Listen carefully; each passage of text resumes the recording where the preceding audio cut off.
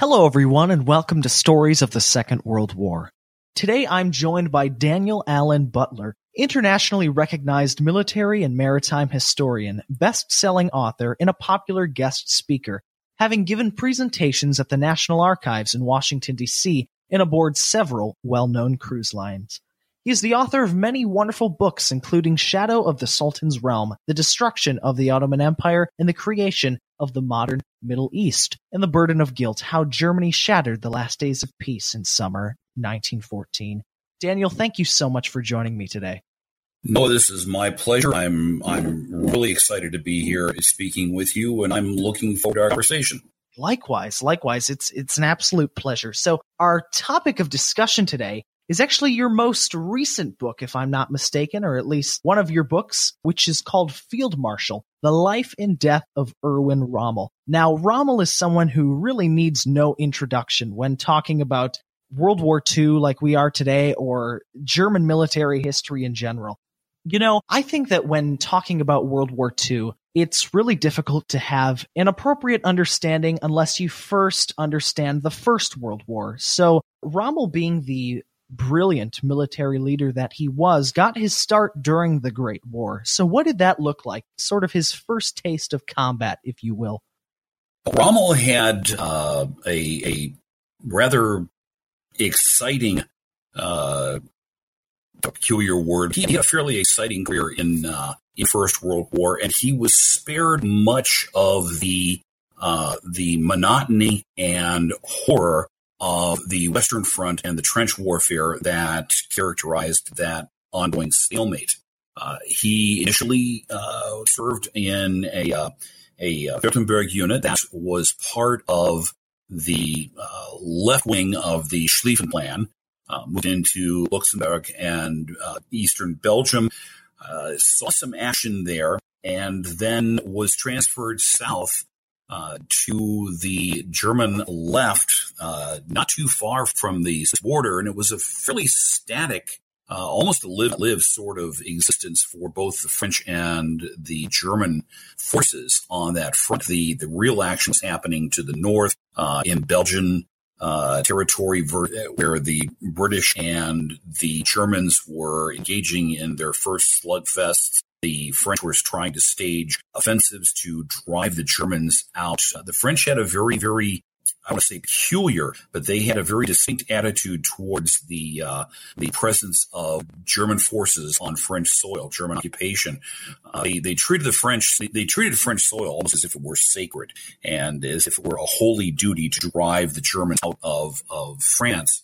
In the south, where Rommel was stationed until early 1916, there was very, very little going on, and it was in the east when the Russians started mounting a continuous series of offensives against the Austrians, Austro-Hungarian army, and the German forces, that the necessity for organizing a dedicated mountain division or mountain forces, these were units initially of battalion strength, that were organized into regiments and into brigades and divisions, who specialized in mountain warfare. They knew, they were trained and experienced to use the terrain to their specific advantage, both in offense and defense, to move quickly and quietly.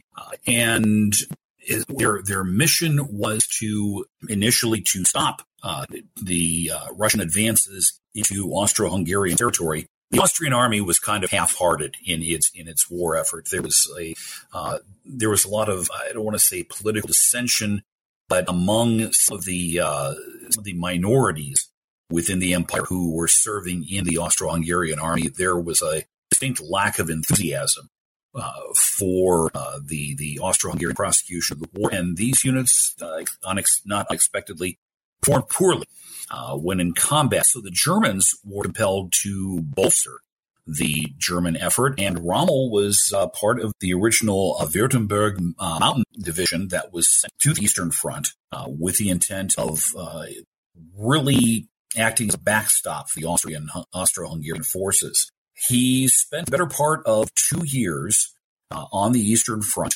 in the mountains, in the Carpathian Mountains primarily, in Romania and Eastern Hungary, it was there that he developed what would become his really unique combat style. Let me explain what I mean by combat style.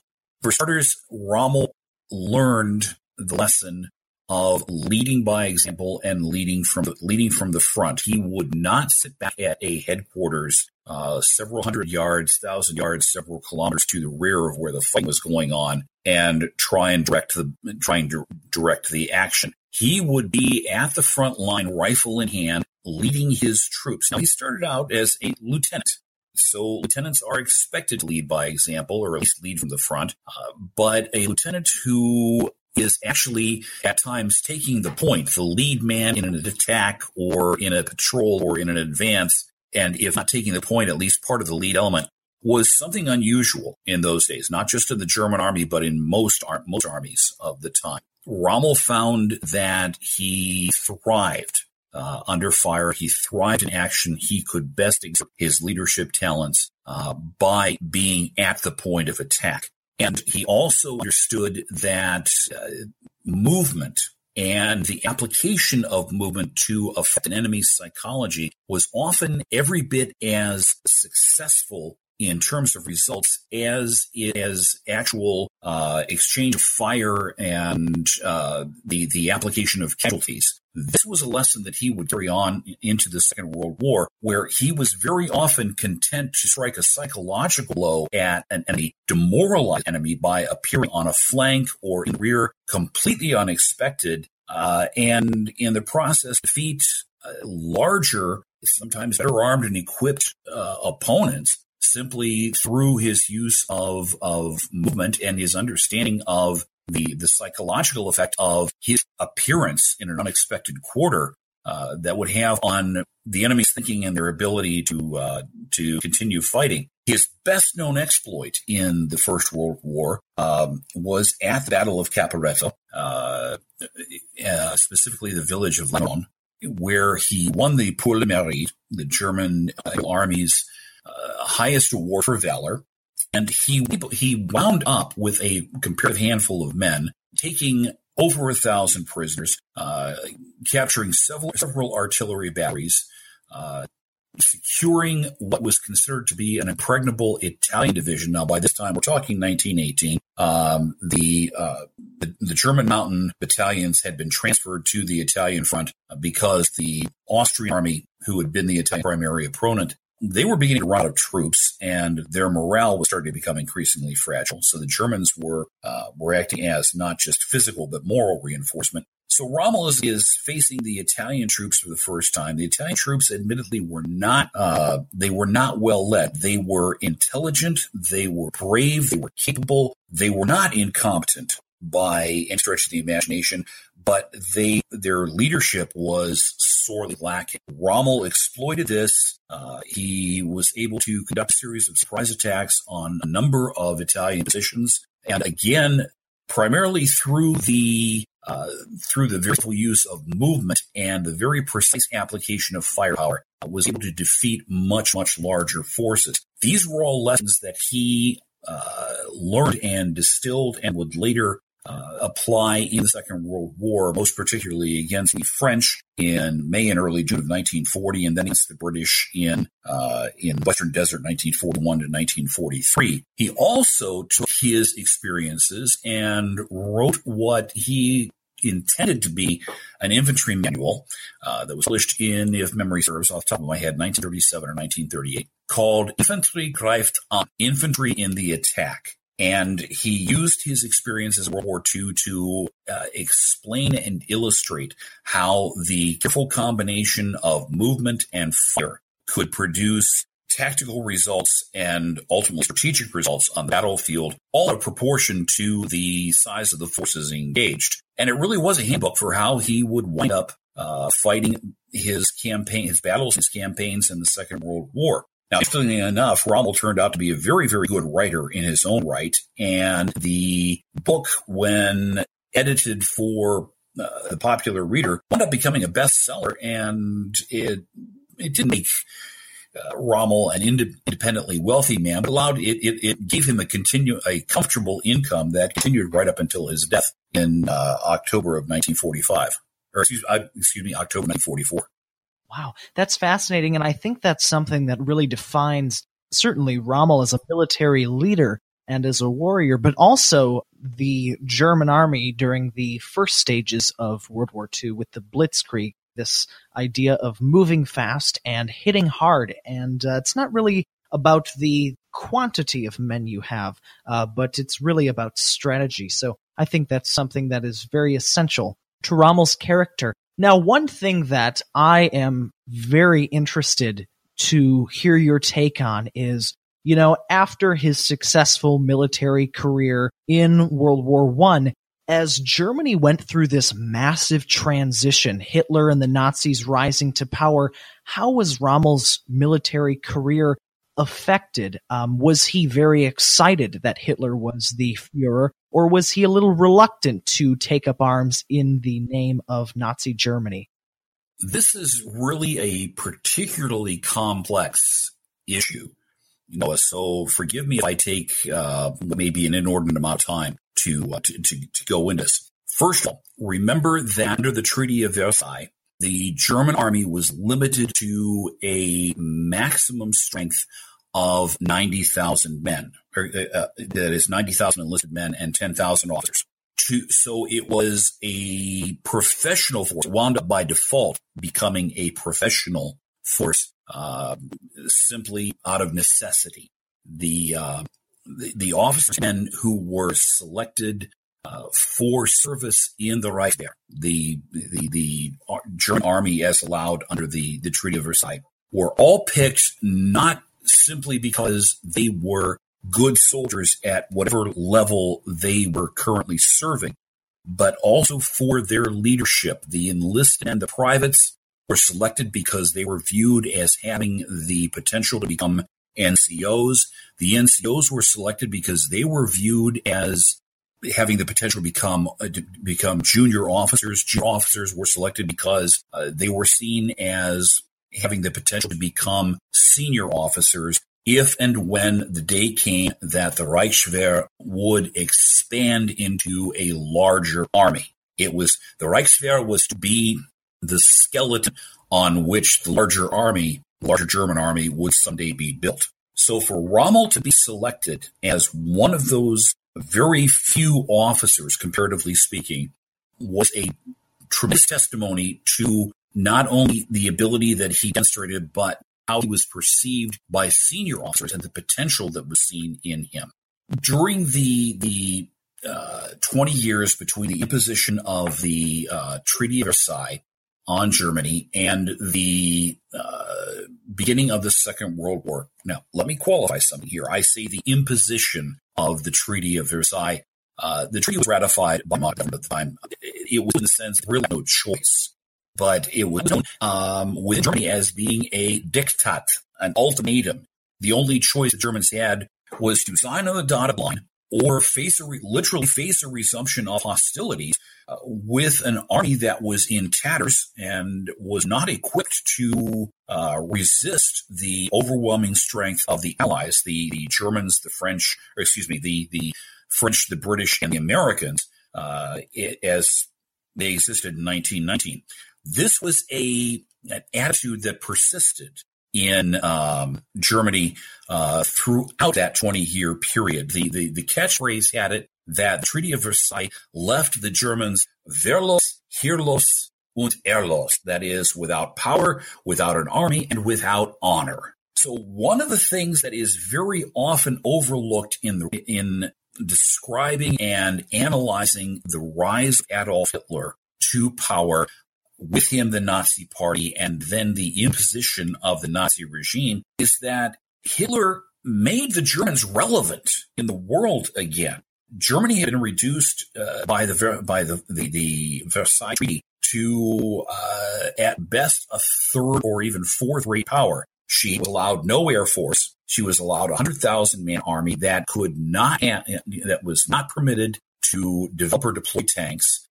The largest piece of artillery that was allowed to the Reichswehr was 155 millimeters. The German Navy was reduced to 6 battleships and a handful of cruisers, all of which were not just pre-World War I, they were pre-Dreadnought. That is, they were pre-1905. They were 2 generations obsolete. It wasn't even a glorified Coast Guard. The whole of the Versailles Treaty was to make sure that the Germans would never again threaten the peace of Europe. Well, it was also a massive insult to the German people, and they took it as such. And Hitler, when he came to power and began to expand the Reichswehr and change the name of the Reichswehr, which means essentially Reichsdefense Force, into the Wehrmacht. Now, German word Wehrmacht, literally translated, means the making of power. Wehr, power, Macht, to make. And in translation, it translates into armed forces. But in German, Wehrmacht has a very strong and virile connotation to it. He also introduced the Luftwaffe, the German Air Force, which the Germans had been denied. And he expanded the Kriegsmarine. He went from the Reichsmarine, which is the national navy, to the Kriegsmarine, the wartime navy. All of this was very carefully calculated psychologically to appeal to the Germans, who had felt as though they had been marginalized. They were no longer relevant. A nation that prior to 1914 had arguably the second largest economy in the world, one of the most powerful armed forces in the world, in 1914, the second largest and most powerful navy in the world, and 5 years later, they have nothing. Germany now in 1919 and years immediately subsequent, Germany doesn't count for anything in the court of world opinion. What Germany wants, what Germany desires, what Germany's goals are completely irrelevant as far as the rest of the world. Hitler changed that, and it was a massive part of his appeal to the German people. And in some ways, it caused many of the Germans to overlook the beginnings of the excesses of the Nazi regime, what became the Third Reich. Even that name, Third Reich, the Third Empire, which is what Reich rightly translates as empire, was very, very appealing to the Germans. So bringing this home to Rommel specifically, he was typically apolitical. Politics did not immerse him. They really didn't concern him. As far as his personal political leanings, he would be today a centrist, maybe even leaning a little bit to the left of center. But politics was a very minor part of his life. His profession was more important. And he saw the stature of his profession, both materially and notionally, rising under the Third Reich. And again, this is hard for a lot of people to fully comprehend. We know how the Third Reich ended. We know what the Nazis did. We know what the Germans under the Nazis did. That there were so many of them who were willingly complicit in what the Nazis' ideological and racial objectives were. However, in 1933, in 1934, 35, 36, all of that lay in the future. No one knew what was going to happen. No one knew the concentration camps, the Endlösung, the war, the Einsatzkommando were going to happen. None of that was preordained, predestined. So whatever foreshadowing existed was very, very faint, and you had to have a very vivid imagination and a particularly dark turn of imagination to imagine that this man who was putting Germany back on the map globally, so to speak, that making Germany count again in the councils of the world, reviving the German economy, give the Germans back their national pride, that it's going to go south and end horribly in a level of destruction wreaked upon that no one could imagine. I am not in shape or form and apologize or for that altar. I do, however, try to make the point very strong, as strongly as possible, that hindsight is 20/20, foresight is purely blind. And no one in 1933, 34, 35, 36, really right up until 1939, nobody truly knew what was coming. They may have suspected it, but they really didn't know. There was no way they could have known. Crystal balls, last time I checked, are really, really rare. And so being able to look into the future and accurately predict it is something that is not given to ordinary humans. Rommel didn't see any of this. He saw a man who was reviving a German who had, or Germany rather, that had been humiliated. Now, in my book, Field Marshal, Life and Death of Erwin Rommel, I make a point that, in fact, to be blunt about it, I open the first chapter by saying Erwin Rommel was a German. Now, deceptively simple and self-evident, this single fact would be found at the core of all that would define him as a man. He would be many things in his lifetime: dutiful son, diligent student, would-be inventor, clandestine lover, determined teacher, loyal husband, devoted father, apt instructor, aspiring aviator, best-selling author, and above all, dedicated soldier and brilliant field commander. But overarching all these achievements was the defining essential truth of Rommel's life and his death. He was a German. He was a patriot. So Rommel saw the appeal of Hitler's actions to him as a patriot. So he basically, like so many other Germans, went with the flow. He didn't suspect that that Hitler would become a monster. It wasn't until late 1943, 1944 that he began to understand what a monster Hitler had morphed into. So Rommel's career initially progressed fairly slowly during the war period. He was a major until 1938. He was then promoted to colonel. He wasn't promoted to general rank until 1939, after the war began. And then because he appealed to Hitler, he was in command of a Panzer division, which he then led in France in 1940 and led it brilliantly. So the case can be made that Rommel benefited from Hitler's rise to power. At the same time, it cannot be effectively argued that Rommel was a fan of Hitler, that Rommel was a staunch, unquestioning supporter of Hitler. It really wasn't only until 1942 and 43 when Rommel began to really take a close look at who and what Hitler was. And when he finally did that, the disillusionment was, for Rommel, ground shaking. No, I think that's extremely overlooked when talking about just Germany during World War II. You know, of course, we all know the atrocities committed by Hitler and his inner circle and his as well as just the Nazis in general. But in 1939 and in the years leading up to the war, nobody knew that. So I think that's something extremely overlooked. But, you know, I think Rommel is best known for his successful military campaigns as leader of the Afrika Korps during World War II. Of course, he served in the German army earlier in the war, but he's best known as leader of the Afrika Korps in North Africa. So what sort of military victories earned him that name when he served in North Africa? And, you know, how did he earn his title, the Desert Fox? One of the interesting aspects of Rommel's career in the Western Desert, as it was called, which included Egypt, Libya.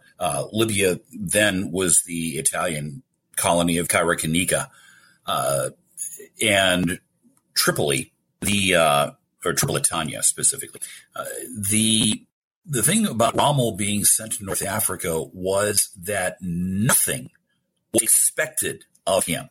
He was not expected to win any great victories. He was not supposed to take the offensive against the British at all. He was sent there as the commander of a blocking force, a light division and a collection of ad hoc units who were given the mission of bolstering and supporting the Italian forces that, quite frankly, had just gotten Britain kicked in the pants just about as hard as possible a few months before in late 1940 by a British force that was outnumbered a good 10-1.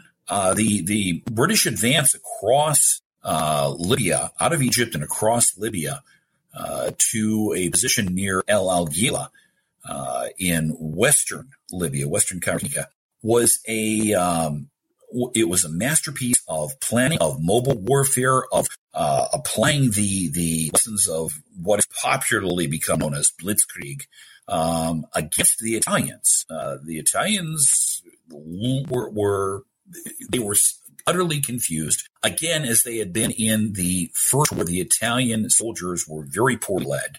There were tremendous social gulfs between the Italian enlisted men and Italian officers, tremendous resentment between the enlisted men and officers. There was quite often a distinct atmosphere of contempt on the part of Italian officers for their enlisted personnel.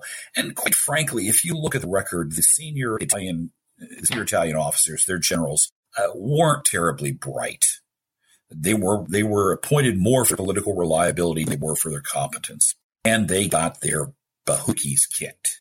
So in the space of 2 months, the British had driven the Italians from the Egyptian border almost all the way to the Tripolitanian border, hundreds of miles, captured over 100,000 Italian POWs, completely wrecked the Italian army in North Africa. And lest the British advance continued, they had to be stopped. So Operation Sonnenblume, which is Operation Sunflower, was conceived, whereby a German light panzer division and some ancillary units would be sent to El Agheila to block any further British advance. They were not supposed to take the offensive against the British. Not taking the offensive was something that did not sit well with Rommel. He really didn't like waiting for the other guy to make his move.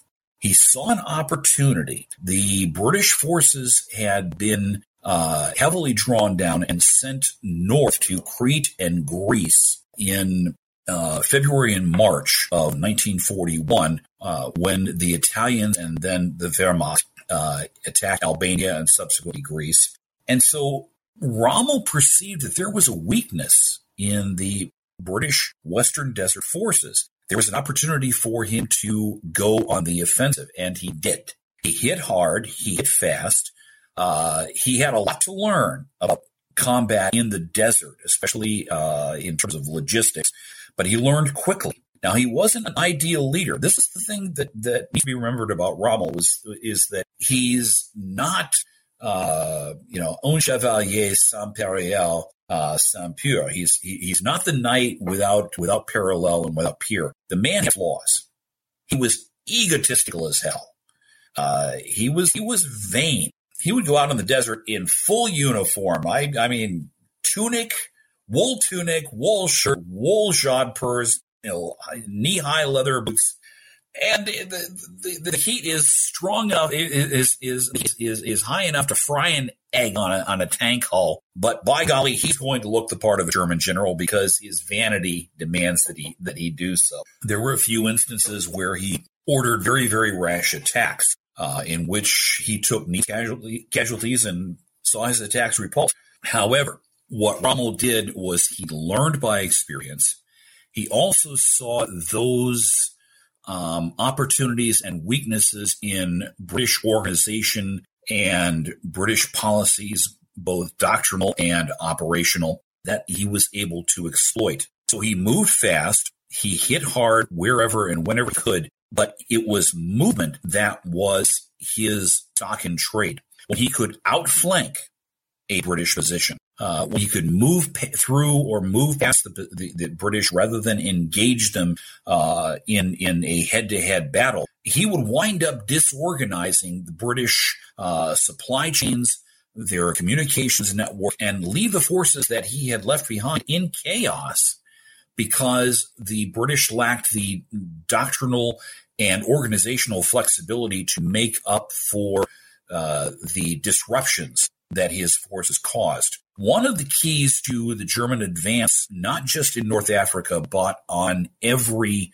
front where the Germans fought, was they had an excellent communications network. They could communicate verbally as well as laterally, not just with a unit could not just talk to units that were below it in the organization, but they could talk to their parent unit, and if need be, they could talk to units on either flank. So they could coordinate their movements to a much greater degree than their opponents could. This allowed them much quicker reaction times and flexibility in responding to rapidly unfolding tactical situations. Rommel made the most of that whenever he could. Now, he made blunders. He tried to capture the fortress of Tobruk, which had the Italians had reinforced, and fortified prior to the beginning of the war, and they did a damn good job at it. Never underestimate the Italians when it comes to military engineering. They're some of the best in the world. And their defenses around Tobruk were excellent, and the British were able to, in holding the fortress, were able to use those defenses to the maximum. They had entire, apparently barren fields or barren stretches of terrain that there wasn't a visible enemy position in sight for miles. But because the positions that existed were so carefully constructed and concealed, it wasn't until an enemy attacked them and got among those positions. The defenses of Tobruk were so good that the British were able to utilize them to their maximum effectiveness. The anti-tank ditch, the anti-personnel defenses, the artillery sightings. There were positions around Tobruk that looked like they were completely empty, devoid of life, no enemy troops visible or present. The reason was the defensive bunkers were so skillfully sighted and camouflaged that it wouldn't be until enemy troops were among them and being subject to crossfire and pre-registered artillery fire that they realized that they had walked into a trap. This happened on more than occasion in Rommel's initial attempt to take Tobruk in April 1951. He then essentially blockaded Tobruk and tried to drive farther east, and won a number of victories against the British, even though he was numerically outclassed and really didn't have a large, significant technical advantage in terms of the weaponry that he had. But again, because he was able to strike at British communications and British supply lines, he was able to disrupt the plans and movements and ability of units to talk to each other and coordinate their own actions, and was still able to a very great degree coordinate the movement of his own troops. The British were very often forced to retreat simply out of helplessness, not because they had suffered crippling casualties, but because their units were isolated and unable to mutually support each other. So this again was one of his advantages. Now, Rommel was also aided by having some very adept and talented subordinates. In fact, one of his best subordinates was General Thomas Creuvel, who was one of those type of generals who believes that victory comes from inflicting the maximum number of losses on the enemy. And together, Creuvel and Rommel made a very, very potent combination. Rommel would strike at the enemy brain. Creuvel would strike at the enemy's strength. So together, it was like a 1-2 punch, and they worked extremely well in tandem. They didn't always get along that well. Again, Rommel's ego very often got in the way of good relationships with his general officers and some of his senior colonels.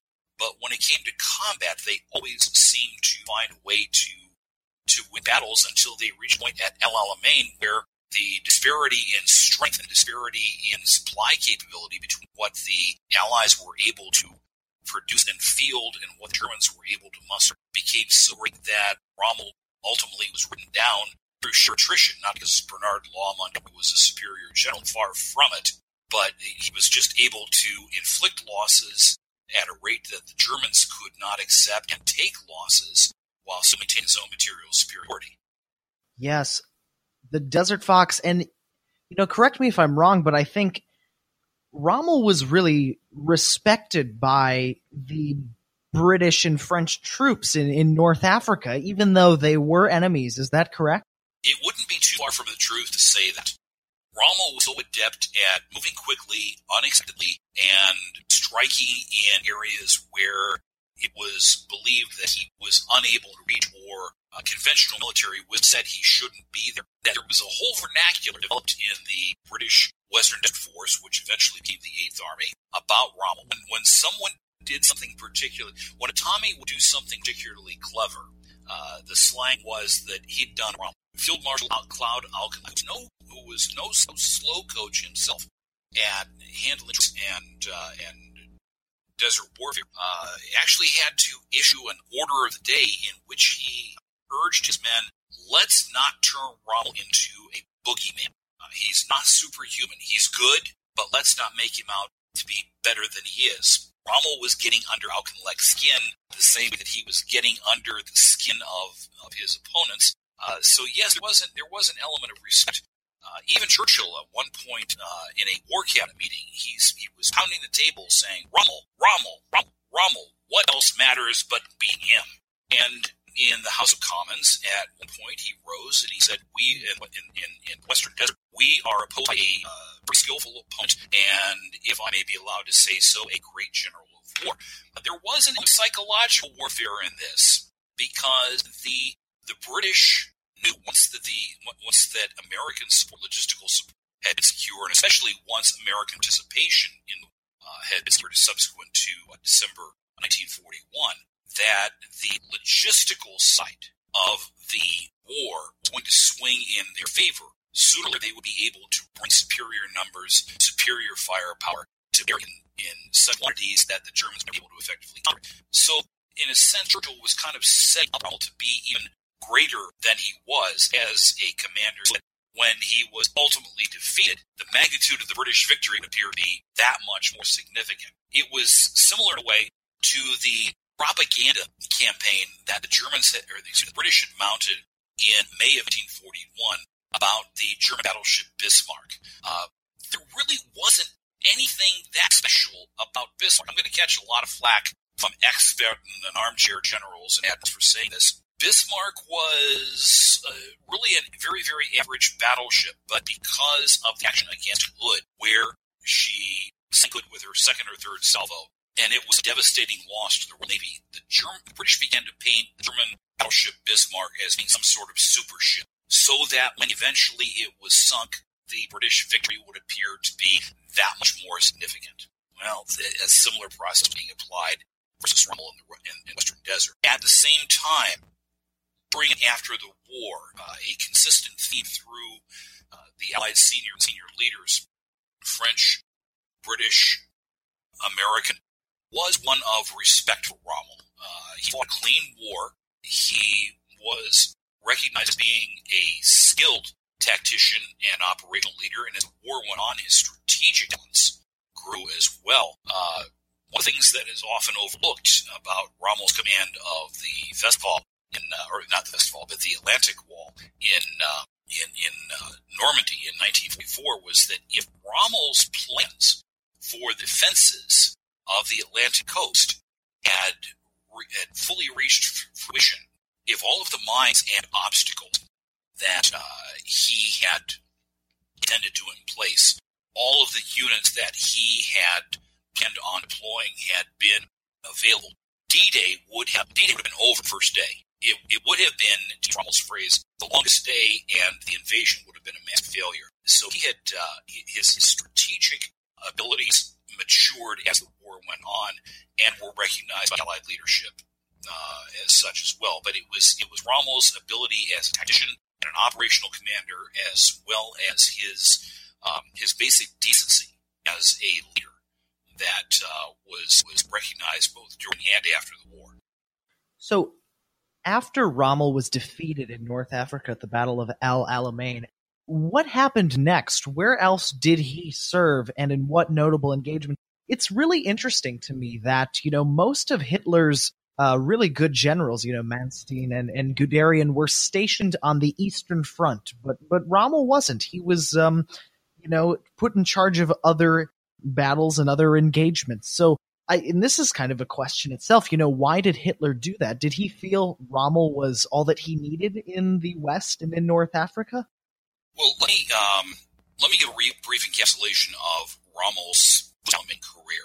Keep in mind that concurrent with the battle just west of Alexandria, at El Alamein, Egypt, that Rommel was fighting with Montgomery, American forces were landing in Algiers, opposite end of the continent, at the western end of the continent, with the idea of driving eastward as Montgomery would drive westward, and they would sandwich Rommel and the Africa Corps. By then it was Panzer Army Africa. Between the two of them, and defeated in detail. What was going on there was Rommel recognized that simply holding space, occupying ground in North Africa was strategically worthless. There were a limited number of geographical objectives that were worth fighting for. Tobruk was one of them. Alexandria and Cairo in Egypt were another. Benghazi, to a lesser extent, Tripoli and Tripolitania were also, and Tunisia were the primary geographic objectives. They were what you had to fight for. So Rommel realized as soon as the Eighth Army broke through at El Alamein, standing and fighting was a waste of time, material, and most importantly, lives. He began what some of his critics termed a headlong retreat to the west. There were plenty of his critics will describe that how there were plenty of blocking positions where he could have delayed the advance of the army, but there was no place between El Alamein and Tripolitania. We're talking about 1,500 miles. There was no place where Rommel could stop the Eighth Army. No place that he could keep them from outflanking him and advancing further. So slowing them down accomplished nothing except, again, wasting more lives, wasting more material, and most of all, wasting time. Because keep in mind, while Rommel is retreating to the west, the Americans are advancing eastward. And sooner or later, the Afrika Korps and the Army Africa and the Italian Army are going to get caught in between these two Allied forces, 8th Army under Montgomery and the Allied, that is combined British and American forces under Eisenhower in the west. So Rommel moved west as far as he could and wound up engaging the 8th Army and the local forces under Eisenhower in Tunisia. His thinking was as long as he could keep a front going on North African soil, he would prevent the Allies from staging an invasion of southern Europe, an invasion of Italy, an invasion of southern France, an invasion of the Balkans, and it would be strategically worthwhile maintaining a foothold in Tunisia. He fought a series of rearguard actions, fought the very, very from the German perspective, Battle of Kasserine Pass, the first time that the Germans and the Americans met in combat, and not to put too fine a point, the Americans got spent in the process through their own inadequacies, through incompetent leadership, and through superior German fighting ability. The Americans were very green, and as often happens with green troops, when they met seasoned combat veterans, they came out very, very much second best. So the problem, though, was Hitler did not share this same vision, and he refused, even though he seemed to pour reinforcements in North Africa, his heart was never really in it. Eventually, he pulled Rommel out of North Africa in March of 1941, sent him to Italy to organize the defense of Italy, because he being, in this case Hitler, realized that sooner or later the Allies would land on the Italian peninsula. Rommel had a very interesting and usually positive relationship with his Italian troops in North Africa. His attitude towards Italian leadership was uniformly contemptuous, however. And he was in Rome in late 1943 after having spent the better part of 2 years accusing the Italians of deliberately denying supplies to the Italian and German forces in North Africa. Rommel found enormous caves full of very supplies that he had been demanding the Italians had refused to send to him. This was all the proof that he needed that the Italian leadership, not the Italian people, the Italian soldiers, but the Italian leadership couldn't be trusted. Prickly relations between Rommel and the senior Italians just degenerated in mutual contempt. Eventually, Hitler pulled Rommel out of Africa and gave him command west of the Atlantic Wall. Basically, the defenses on the Atlantic coast from the Dutch-Belgian, or the Dutch-German border on the north, all the way down to the French-German border at the Pyrenees and the Bay of Biscay. And this was how Rommel came to be on the West Wall.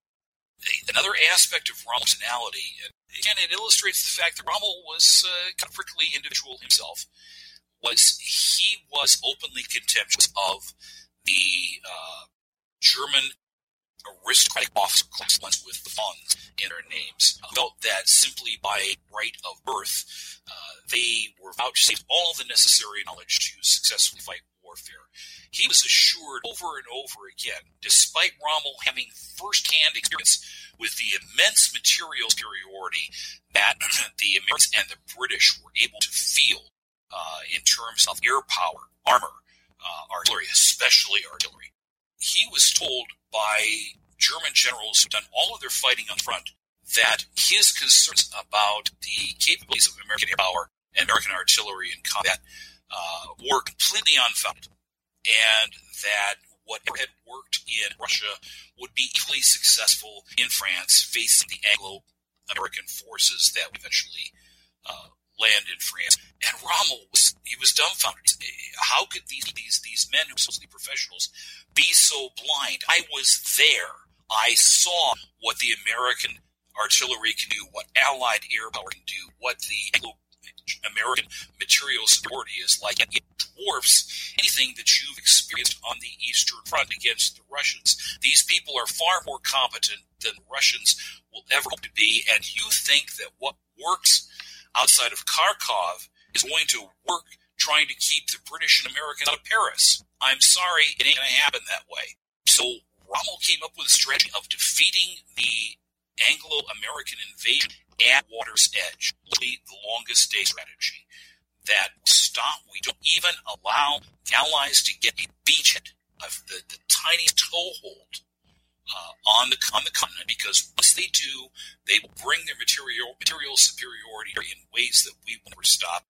We will run out of men. We will run out of tanks. Our Air Force will be impotent, and they will roll over us. Ultimately, that's exactly what happened. Yeah, that's really interesting, and especially interesting points about the Allies and their capabilities as well. Whether it be the United States artillery, which they were very much an artillery army during World War II, as well as the combined air power. But now transitioning to sort of a sadder, more difficult time, Rommel's death. Many of you listening know how Rommel did die, but I want to explore it in detail right now. How and why did Rommel die, and what were the events leading up to his suicide? First of all, it has to be understood that the idea that Rommel was part of the July 20th, 1944 assassination conspiracy, the von Stauffenberg bomb plot, is Operation Valkyr, is a myth. Rommel was never part of it. Rommel would not countenance assassination. Again, you're getting back into this aspect of Rommel being a patriot. Rommel understood, however unsavory, let's just be blunt, however despicable the Nazi regime was, it was still the duly constituted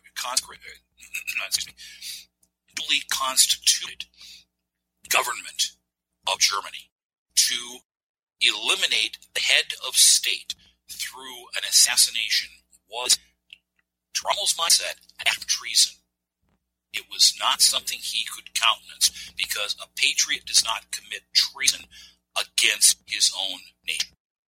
The whole mythos of Rommel being part of the 20th of July attentat came post-war at the hands of one of his junior officers, Oscar Speidel, who was actually the plot and talked around at times the idea of eliminating Hitler with Rommel, and was never really given a positive answer, although he being Speidel, assumed that once the assassination was an accomplished fact, that Rommel would come aboard on it. Now, after the war, when in the early 1950s, the Allies were beginning to consider the idea of reviving the German armed forces, in this case, the West German government, creating the Bundeswehr, creating a new German Luftwaffe, to be full allies in participating in defense of Western Europe against possible Soviet aggression, both the Soviets and the Warsaw Pact, via the Iron Curtain East-West confrontation that became known as the Cold War. Speidel was one of the leading candidates for a senior officer's position. The reason being was that he was politically clean by being part of the July 20th bomb plot, having been arrested, having been imprisoned, and quite frankly, surviving through what amounted to a clerical error. He was not tainted with with Nazi guilt. So to bolster his position, knowing how popular Rommel was at the time among the British, American, and even French leadership, he started to burnish his own reputation via association with Rommel. And he made Rommel out to be a co-conspirator so that his own position could look stronger. See, I was marching hand in hand with this German general that all of you admired. Now, I have to fudge a little bit about this general's reputation, but if it makes me look good, I'll do it. This was Hans Speidel. All right. Man was a weasel. I'm going to be blunt about it. The man was a weasel. But the point being is that Rommel himself never had knowledge of assassination attempt, never had knowledge of the broader conspiracy, except whatever he may have heard through the grapevine, which could or could not have been reliable. He had no way of knowing. And Rommel was not going to turn in, he was not going to denounce fellow officers based on hearsay, based on rumor, based on gossip. He wasn't going to do that. So the bomb plot failed. We all know this. What happened, though, was that Speidel, whether deliberately or inadvertently, implicated Rommel in the plot.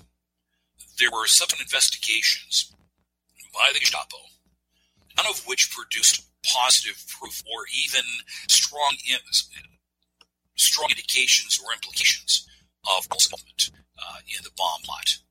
And no arrest order was issued for Rommel based on his participation in July 20th assassination attempt. However, Rommel had made one fatal mistake. That mistake was not in participating in a tyrannicidal plot.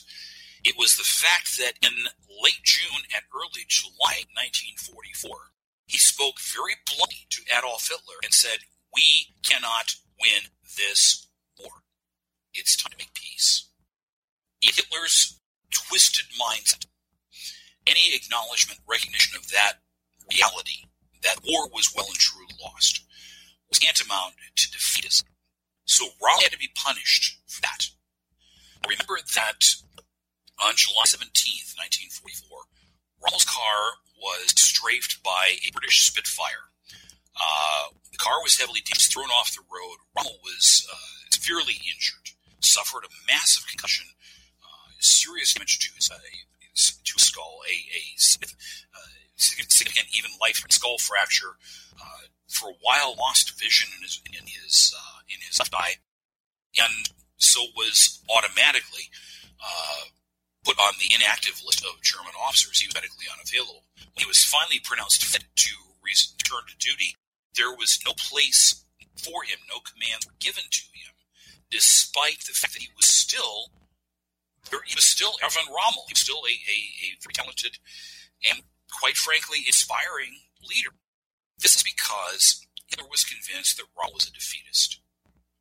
And as he saw it, now was an opportunity, now being post-July 20th, while all of the other dregs within the German officer corps were being cleared up and eliminated, now was an opportunity to deal with Rommel. Now, keep in mind that Rommel's fate was significantly different than all of those other German officers who were found to be complicit in the July 20th assassination attempt. Those who didn't commit suicide prior to their arrest, when arrested, were tried by the Volksgericht, the People's Court, which at the time was tantamount to a guilt verdict and accompanying death sentence. They were stripped of their rank. They were kicked out of the army. They were allowed to be arrested and interrogated, which means tortured, by the Gestapo, and then were sent in front of the People's Court and simply found guilty and executed. Rommel, on the other hand, suffered none of those indignities. He was given a choice. He could report to Berlin, where he would be, and this choice was given to him on 14th of October, 1944. He could report to Berlin, wherein he would be accused, not of participation in the July 20th bomb plot, but of treason against the Reich. Or he could take his own life. In which case, no action would be taken against his family. Now, there was a doctrine called Sippenhaft, which means guilt by association, which was broadly applied to the families of the men who had participated in the July 20th assassination attempt. The families were imprisoned, usually under the harshest conditions possible, packed off to concentration camps. In some cases, they were killed outright. But Rommel was given an assurance that no action would be taken against his family if he chose to take his own life. This was the choice that he was given. It wasn't much choice. So he knew about noon on October 15th, 1944, that he was going to die that afternoon. And he chose to, in order to protect his family, his wife and his young son, Alfred, who was, I believe, 16 at the time, to protect them, he chose suicide. But it was not because he had participated in the attempt to kill Adolf Hitler. It was for something that, in the view of Adolf Hitler, was far worse than an assassination attempt, a far greater degree of treason. Rommel had tried to tell the truth to Adolf Hitler.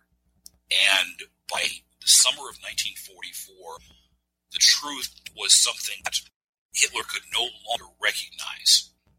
And the result was that because he tried to be truthful, he was trying to save Germany, what he could of Germany, that Rommel was branded a defeatist. And in his eyes, defeatism was even worse than an attempt on his life, because, as Hitler saw it, Rommel was now a defeatist. Rommel had to die. How ironic that, ironic, but at the same time, that's literally the only decision Rommel had, was to take his own life, that this great, daring, brilliant military commander had to die not under fire. I think that's very ironic. Well, thank you so much, Daniel, for taking the time to be on the show today. I will certainly put a link to your book, Field Marshal, The Life and Death of Erwin Rommel, in the description below. And for all of you listening, I really encourage you to pick up a copy of this book. I am a connoisseur of military history books, and good ones are hard to come by these days, but I can promise you this one you will not regret buying. Again, Daniel, thank you so much for joining me today. Thank you for kind words, Noah. Thank you for inviting me to participate with you. It's been a pleasure from start to finish. Thank you all so much for listening to Stories of the Second World War. Please be sure to subscribe to the show on your favorite podcasting platform and consider leaving a positive rating and review. You can also find the podcast at storiesofthesecondworldwar.com with more information about the show. Thanks so much for listening. Join us here again next week.